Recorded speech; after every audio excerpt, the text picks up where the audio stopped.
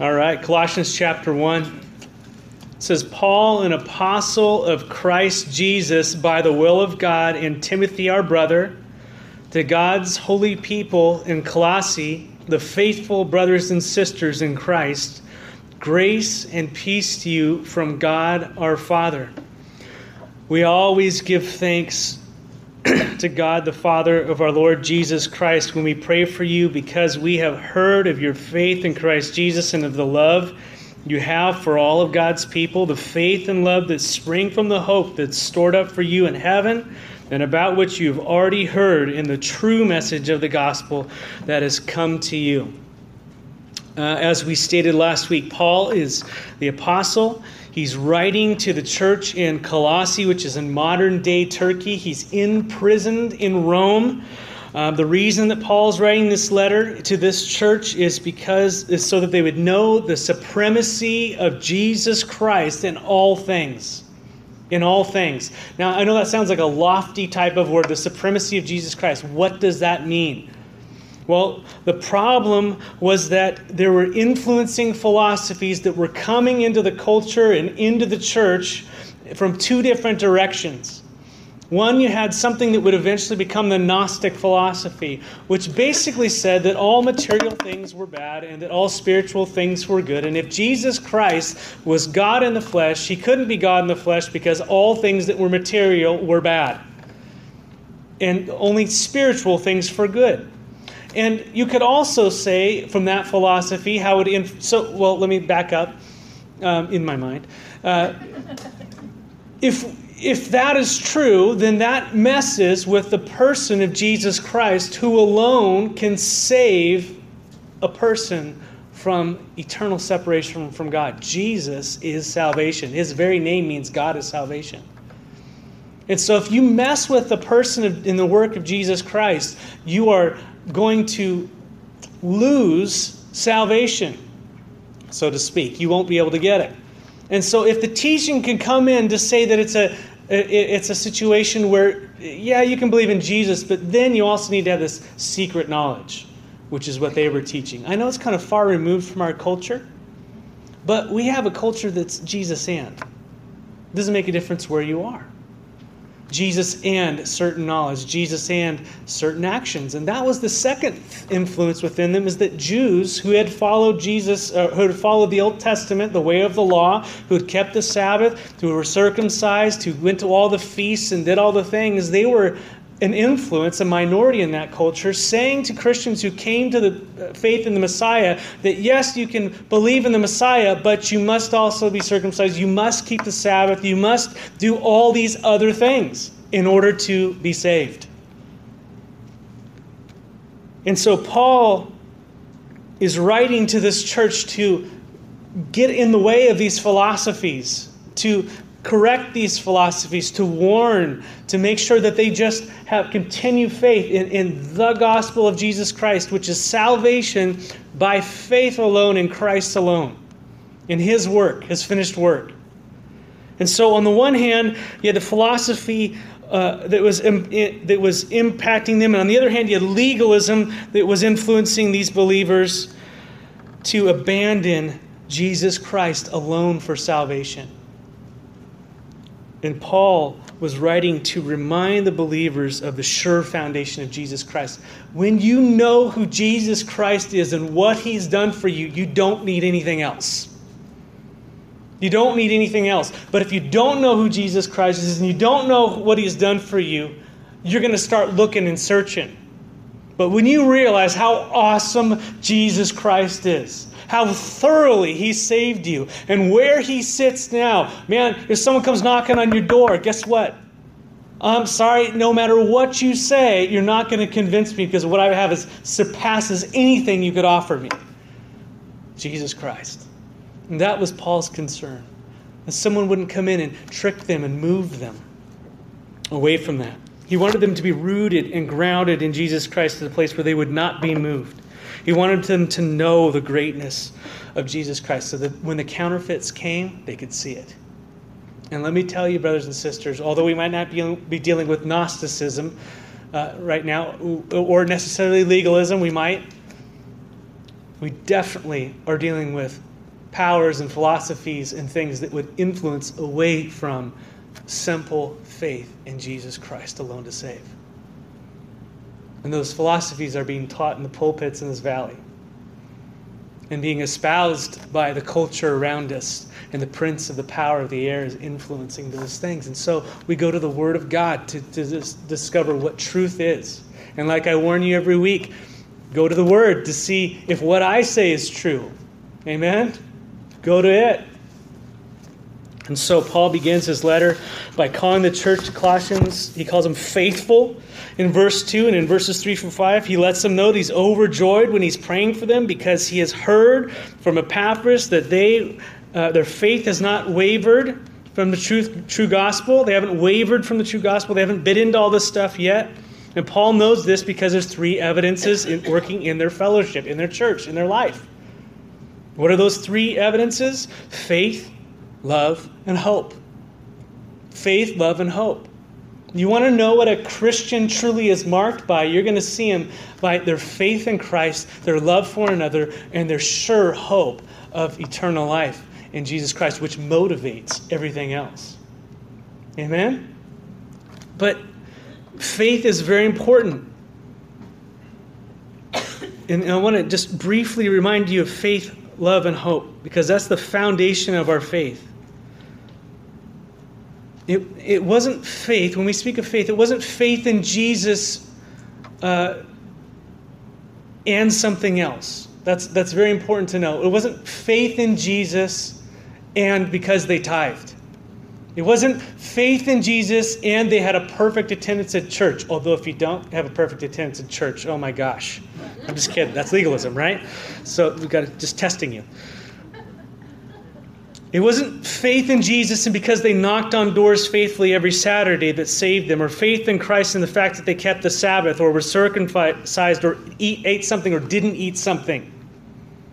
It was faith in Jesus Christ alone to save. And that means that they heard the gospel and they understood it, as we're going to read. But they were told that they fell short of the glory of God, of God's standard of absolute 100% sinless perfection. That's God's standard. And how many of you know we don't meet up to that standard? This morning, for example. And guess what? That's why the Bible says all have sinned and fallen short of the glory of God. And somehow we judge each other based upon who's a better or worse sinner. We've all tried to jump across the Grand Canyon, and some of us go a little farther than others, but we all fall short. Amen? That's what the Bible teaches. They heard that because God loved them anyways, and in spite of themselves, in spite of falling short, in spite of them being enemies of God, because God is love, He sent His Son Jesus to die on the cross, taking their place in judgment. And they understood and believed that Jesus died for them and paid the penalty of all their sin. But not only that, Jesus proved that He had power over sin by rising again on the third day. And He's seated above all principalities, all powers, all dominions, anything that's going on, any king, any president, any political system, any bureaucracy, things seen and unseen, He's above it all. He had victory over death, and He's going to be raised. He's going to raise us at the resurrection of the dead. The Bible says that when you believe in Jesus, when you put your faith in that, you have eternal life. You are what Jesus calls born again. Jesus coined that phrase, not nutbags, not crazy people. You know what I mean? They are born again who believe in Christ's death and resurrection. And, well, how can you tell if people are born again? They love one another. That changes. How many of you were loveless before you came to Jesus Christ? Selfish, self-centered human beings. Not many of you. Okay, just me and Renee, I think, raised your hand. All right, a couple of more of you. But we're by nature children of wrath. We're by nature selfish people. We're like little children who the world revolves around us. And I know we're cultured and our parents teach us to deny ourselves to some degree. But really, that's just external. But God deals with the kingdom of the heart. He changes us from the inside to where we want to be people who love one another and are obedient. And I think the closest thing we can get to that is being a parent. Just that sacrificial love that you have for your children, wanting to lay down your life for them to have something better and you suffer for it. That's a beautiful thing. But Paul says, I heard that you guys are loving one another. You're demonstrating that love for one another. And it's not the world's love, it's God's love. That love that lays down our lives for one another. That's one of the necessary marks of a believer is love for the body of Christ. A life that's laying down its time, its money, its resources, its talent. It's all laying it down for everybody else. Love is an emotion. It's not just an emotion. It's an action. How many of you have been in relationships where they're just based upon emotion? I love you. Well, show me the money. Do you know what I mean? That's God's kind of love. If you love me, you will obey my commandments. And this is my commandment, that you love one another. That's God's love language. Wives, how many is that your love language? Not just words, but action. Amen. And so, for God so loved the world that he gave his only Son. If you love me, Jesus said, you will obey me. This is what I want you to do. Love one another as I have loved you. So the mark of a true believer is faith and his love. And Paul says faith and love spring from hope, our sure hope of a salvation. That's where it comes from. A person who does not have faith and does not have love does not have that sure hope within their life. They're focused on this world and now. But if our hearts and our minds are focused on the fact that our hearts and our treasure and our eternal life is with Jesus, guess what? That's going to be demonstrated in the here and now by how we lay down our lives. And we know this is a temporary world we live in. And so suffering is okay. Amen? We know that we'll be rewarded accordingly. But Jesus is our hope. He said our hope is in the resurrection of the dead to eternal life. And Jesus said, I am the resurrection. The resurrection isn't an event necessarily. It's a person. It's the person of Jesus Christ. And so Paul says that he's overjoyed because this church is demonstrating these things: faith, love, and hope. And all these things the false teachers were attacking, influenced by Satan.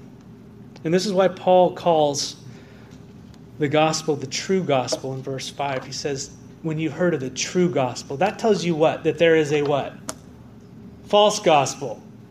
That there's a false gospel out there. You know, the enemy is constantly trying to get us to waver from faith in the true, simple gospel of Jesus Christ.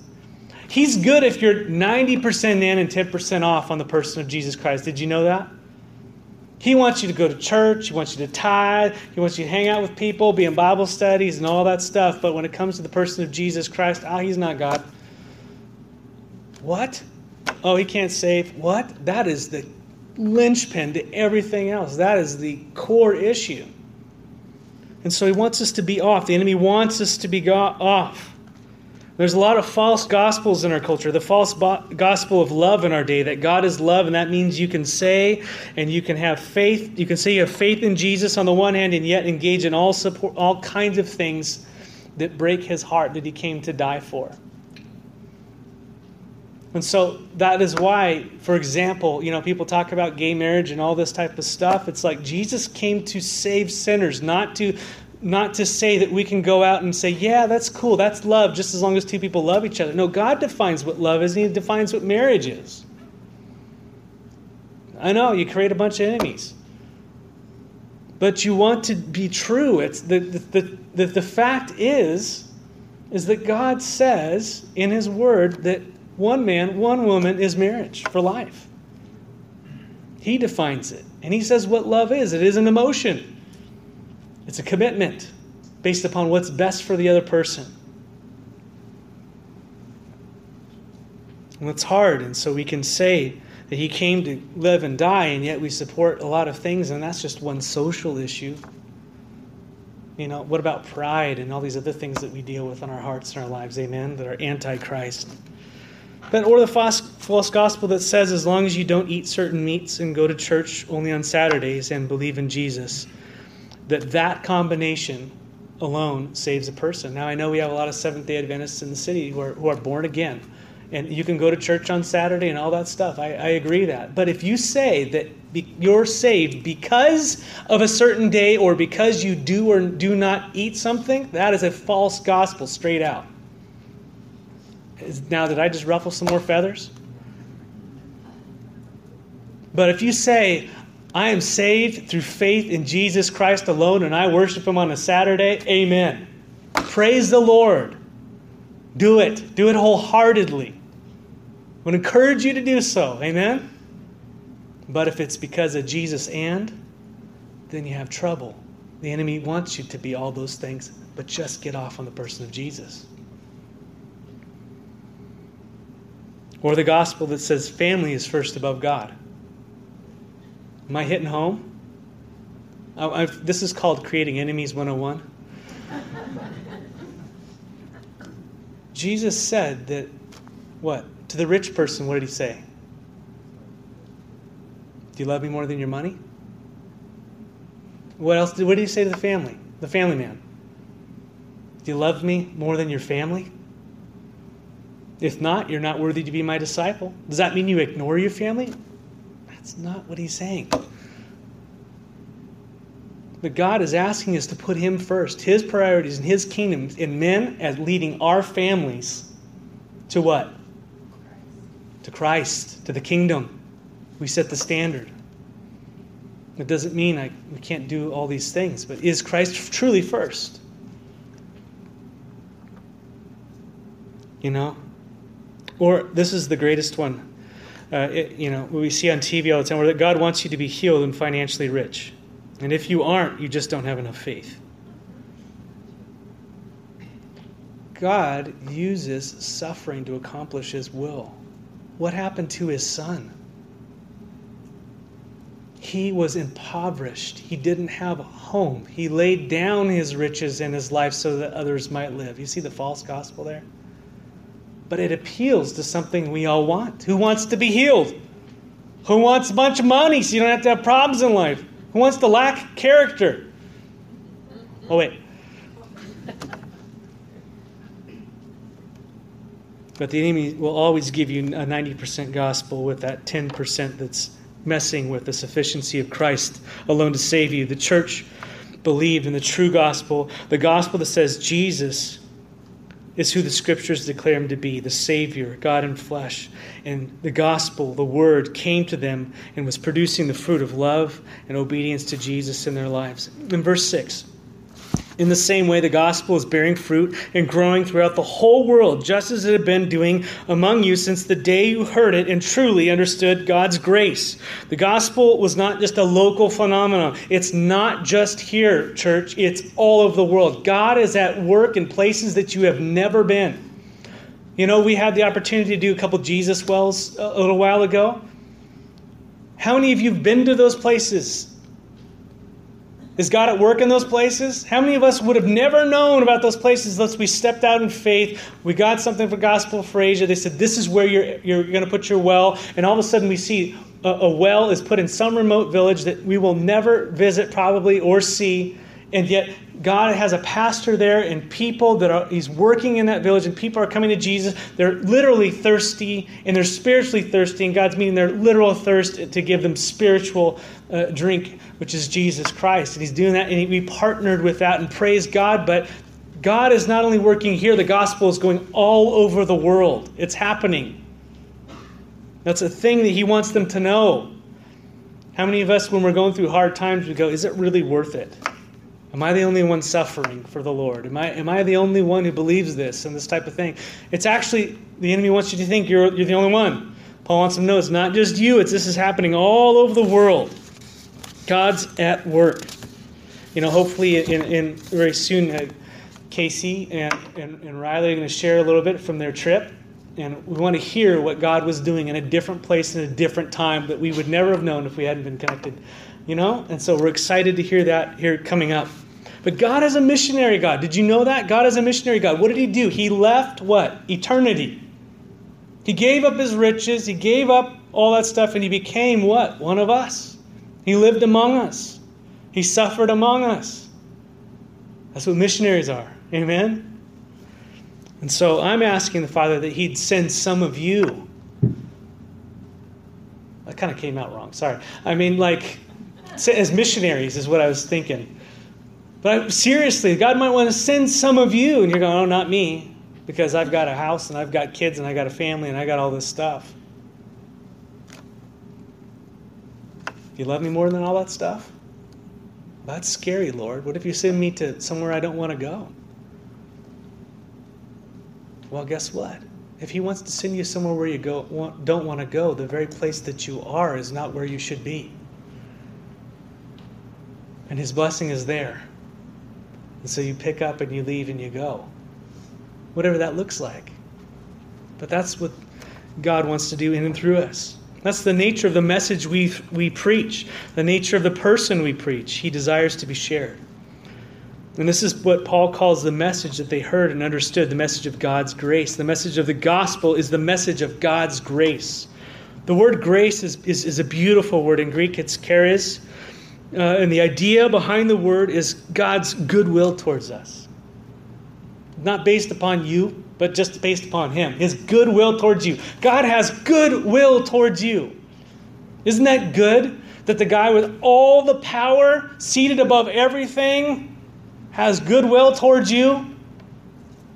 How would it feel if that person had bad will towards you? Oh man, it's only happening. It's just a matter of time, you know.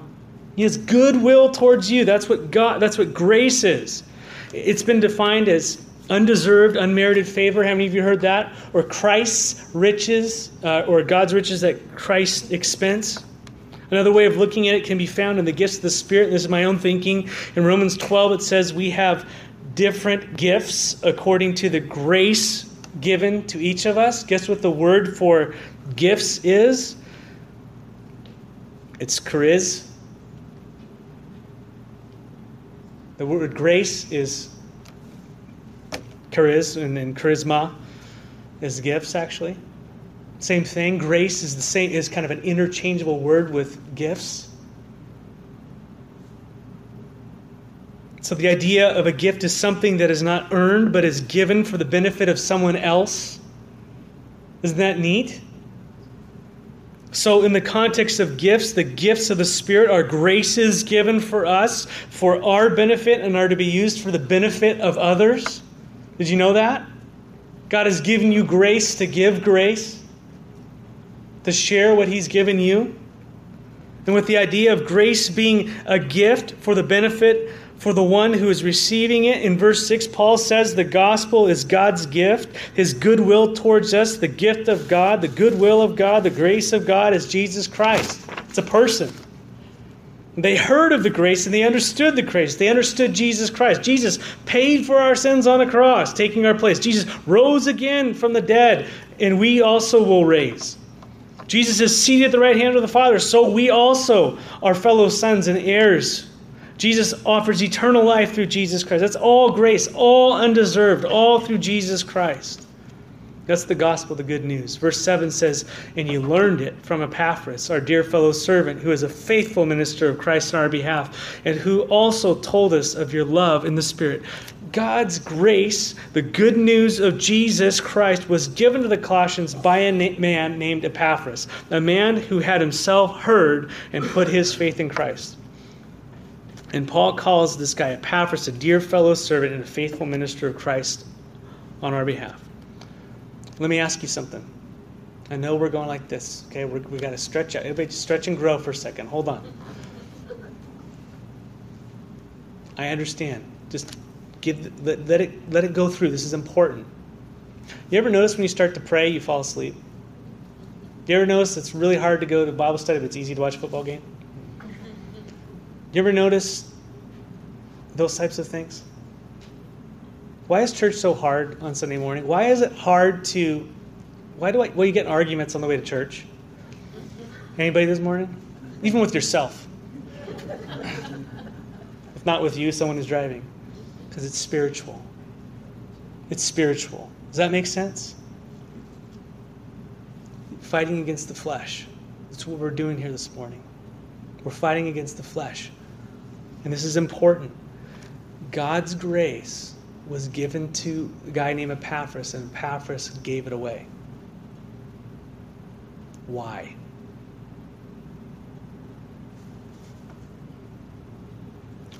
The nature of the gospel is that it wants to bear fruit. Did you know that? It wants to bear fruit. That's what the gospel wants to do. It wants to produce life. That is the nature. You take a seed and you throw it in the ground, and what does it by nature want to do? What is it designed to do? To produce something, correct? And so we have the parable of the farmer, and he takes seed and he casts it out on the ground, and it lands on 4 different types of environment, right? And we know that the farmer is the person sharing the word of God, and the seed is the word of God, and the ground, the 4 different types of grounds are the hearts. That's Matthew 13 and Luke 8. And he says that some land on the hard path, and the birds of the air came and take it out. That's the demons who come, and they don't, before even the word of God gets a chance to get into someone's heart, the enemy comes in and plucks it out. They don't even have a chance for it to produce life. That's what's happening spiritually in this room this morning. Then the stony ground, or the hard heart, where the gospel lands on the heart, they receive it with joy, it starts to sprout up, because it has no root, it dies when the hard times come. When persecution happens and hardships arise because of the world, they quickly fall away, Jesus says. That's an emotional heart. How many of you have received the gospel out of emotion, and then it just gets hard, and you say, forget this, I'm going to back what I was doing? You struggling with that this week? Then the seed that lands among the thorns is the heart that allows the gospel to take down, grab root, but as it starts to go, it starts to get choked out, so there's no fruit in it because of the worries of this life, Jesus said, because of the deceitfulness of wealth, and there is no fruit. And this is many of us at CCF. We're choked because of the deceitfulness of riches, the cares of this world. We don't put the priorities of God above the priorities of man. And I'm right there with you. And we're choked out. For lack of vision, people perish. P-A-R-I-S-H. They go to church. I want you to go to church, but we also, Jesus said, go into all the world. Fruitfulness is choked out. But lastly, the seed that fell on good ground had a receptive heart, a heart that conformed to the word, not to the world. And it's a heart that hears and understands. And Jesus says a heart that produces a crop of love and good works. That's what it wants. That's what the gospel wants to do. It wants to make us more like Jesus. But you see, my question is, how did the seed even get to the hearts of the Colossians? How did it get there? Through Epaphras. If I was the enemy, what would I want to be focusing on? Making sure that what? Epaphras was taken out of the game.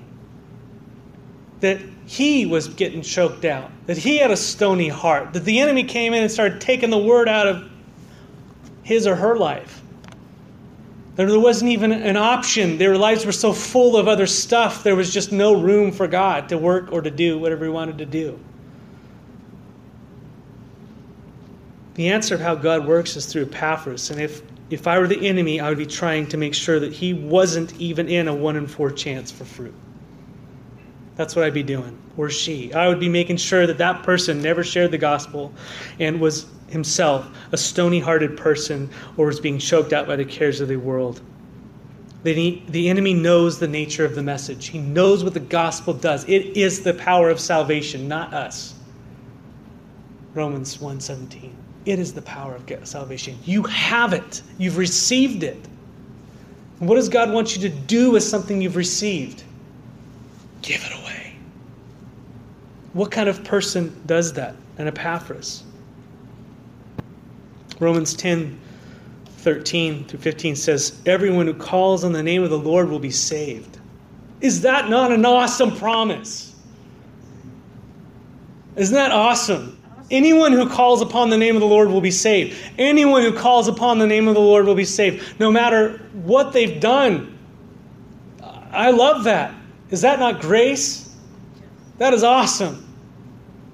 But he goes on in the next verse. He says, how then can they call on one they have not believed in? And how can they believe in one whom they have not heard? And how can they hear without someone preaching to them? And how can anyone preach? That's just a word for sharing. Unless they are sent. As it is written, how beautiful are the feet of those who bring the good news. Jesus commands his disciples to what? Go into all the world and to preach the gospel. To baptize people, make in the name of the Father, into the name of the Son, into the name of the Holy Spirit, teaching them to obey all I've command, Jesus said. Jesus said, go. Church, you have orders from the Lord Jesus Christ, who is above all, who sits way up there. If your boss said, I'd like you to go on a trip, and I'd like you to go over here and do this, what would you do?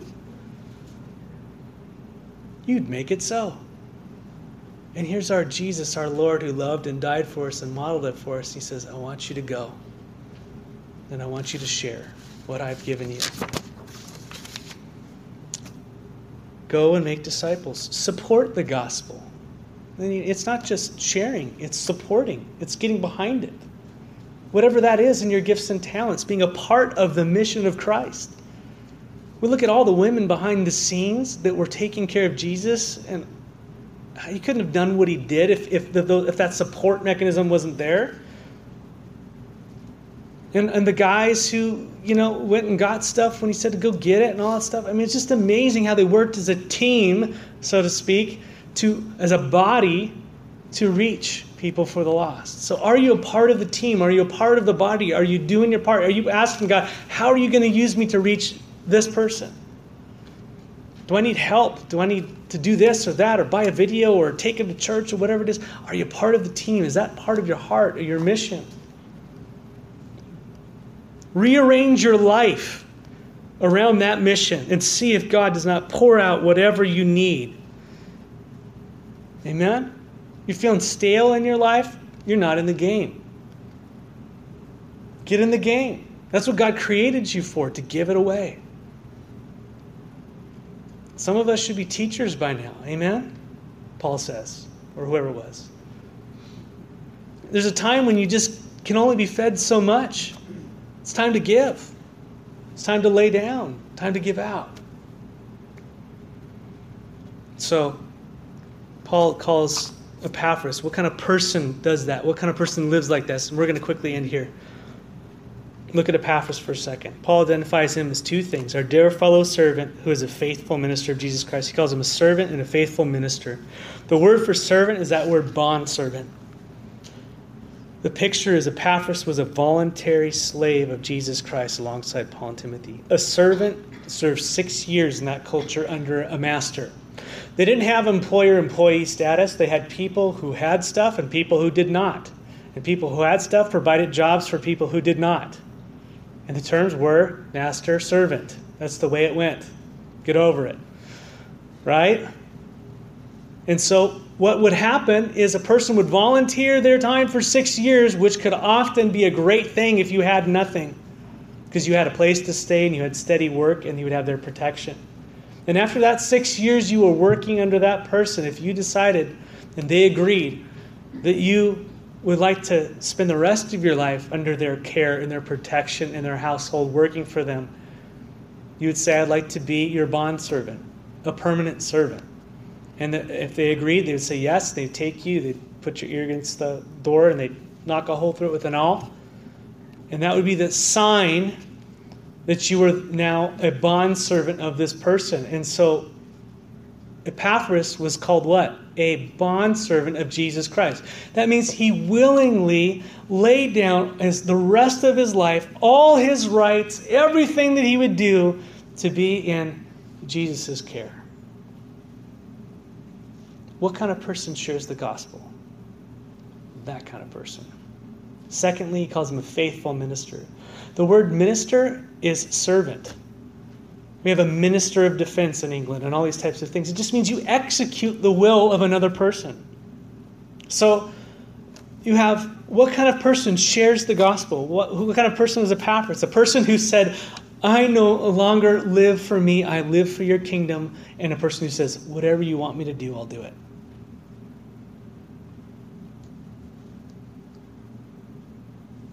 That's an Epaphras. And so, as I start looking at those two things, I go, am I Jesus light? Am I like, do I got like one foot in? Am I kind of like half-hearted about the Lord, His people? Am I half-hearted about His mission? How many of you struggle with that? Or is it just me? How many get discouraged? You like step your foot out and you realize, oh gosh, okay, forget this. Yeah, totally. Listen, Jesus is your master. When we say, I have been crucified with Christ, I no longer live, but it is Christ who lives in me. The life I live in this body, I live by faith in the Son of God who loved me and gave Himself for me. Thank the Lord that our Master is benevolent and loving and kind, and everything He does is for His glory, which is actually for my best interest. Have you laid down your life to Jesus Christ afresh and said, Lord, it's all yours? My house, my car, my time, my treasure, my talent, all those things, they are yours. This is not a speech for you to give all that stuff to church. That's not what I'm saying, please. That's where the world goes. Have you, in your personal heart, said, Lord, I'm yours? And then on the other hand, have you said, God, whatever you want me to do today, I'm doing it? Those are the kinds of people that Jesus is calling. That's what the church is about. Does it sound like the cross? Does it sound like picking up your cross, denying yourself, and following Jesus? Because that's exactly what it is. It's not about the electric guitar and the band and getting excited about something and woo, the emotional thing. It's about you and Jesus. And the things that are precious to Him become precious to you the more you hang out with Him. The things that break His heart start to break your heart. The things that He calls you to are the things that He was called to. And you want to have fruit in your life, you want to have purpose, you have meaning, you lay down your life like a seed that goes in the ground and dies so that you actually would live. You lay it down. And you're going to start to hunger and thirst for righteousness. Radical things will start to happen in your life. You say, Walla what? Where are we going? We're going to Walla Walla? What's a Walla Walla? Leave San Diego? What are you talking about? And my family and all that stuff. How could I not? He is so good. And you step out and you land where God calls you to go and to be, whether it's across the street or in a different place, and you are just going, Lord, your goodness is so good. Thank you that I did not listen to me and my creature comforts or whatever that might be. Look at the blessing I have. You are such a blessing. This place is an incredible blessing. God is so good. The things that the Lord has for you. Lay down your life, Epaphras. Amen? Let's pray. Lord, I want to thank you for this church. I want to thank you for each one of these blood-bought sons and daughters of yours. And Lord, I ask right now that if someone has not laid down their heart to you right now, they've never received Jesus as Savior, they've picked up the kingdom again and said, this is my kingdom, not yours, God. I'm doing what I want. Lord, I ask that you would just encourage their hearts this morning, right now, and that they would just cry out to you and say, Lord, I surrender all. I surrender all. Wherever you want me to go, whatever you want me to say, whatever you want me to do, I have no excuses. I've given it all up. I'm yours. And Lord, I ask that you'd give them life this morning, your life, the life that comes through faith. Pour out your Spirit upon this sweet people, Lord. Lord, breathe life. We need it. We're thirsty. The things of the world have left us dry. We can only go to those waters so many times before they become bitter. But Lord, your stream is fresh. It's good every day. Feed your people, Lord. Spiritual food, spiritual drink. Send them into the enemy's camp and to declare the grace of God. that he has a pardon for sinners, the vilest of sinners. Your grace can forgive. Lord, I pray that we would display the cross of Christ in our very lives every day. And that we would know all power, the power that resurrected Jesus Christ from the dead to live this life now. Because we can't do it apart from you. We love you, Lord. We want to love you in word and deed. So have our week, Lord. In the name of Jesus, amen.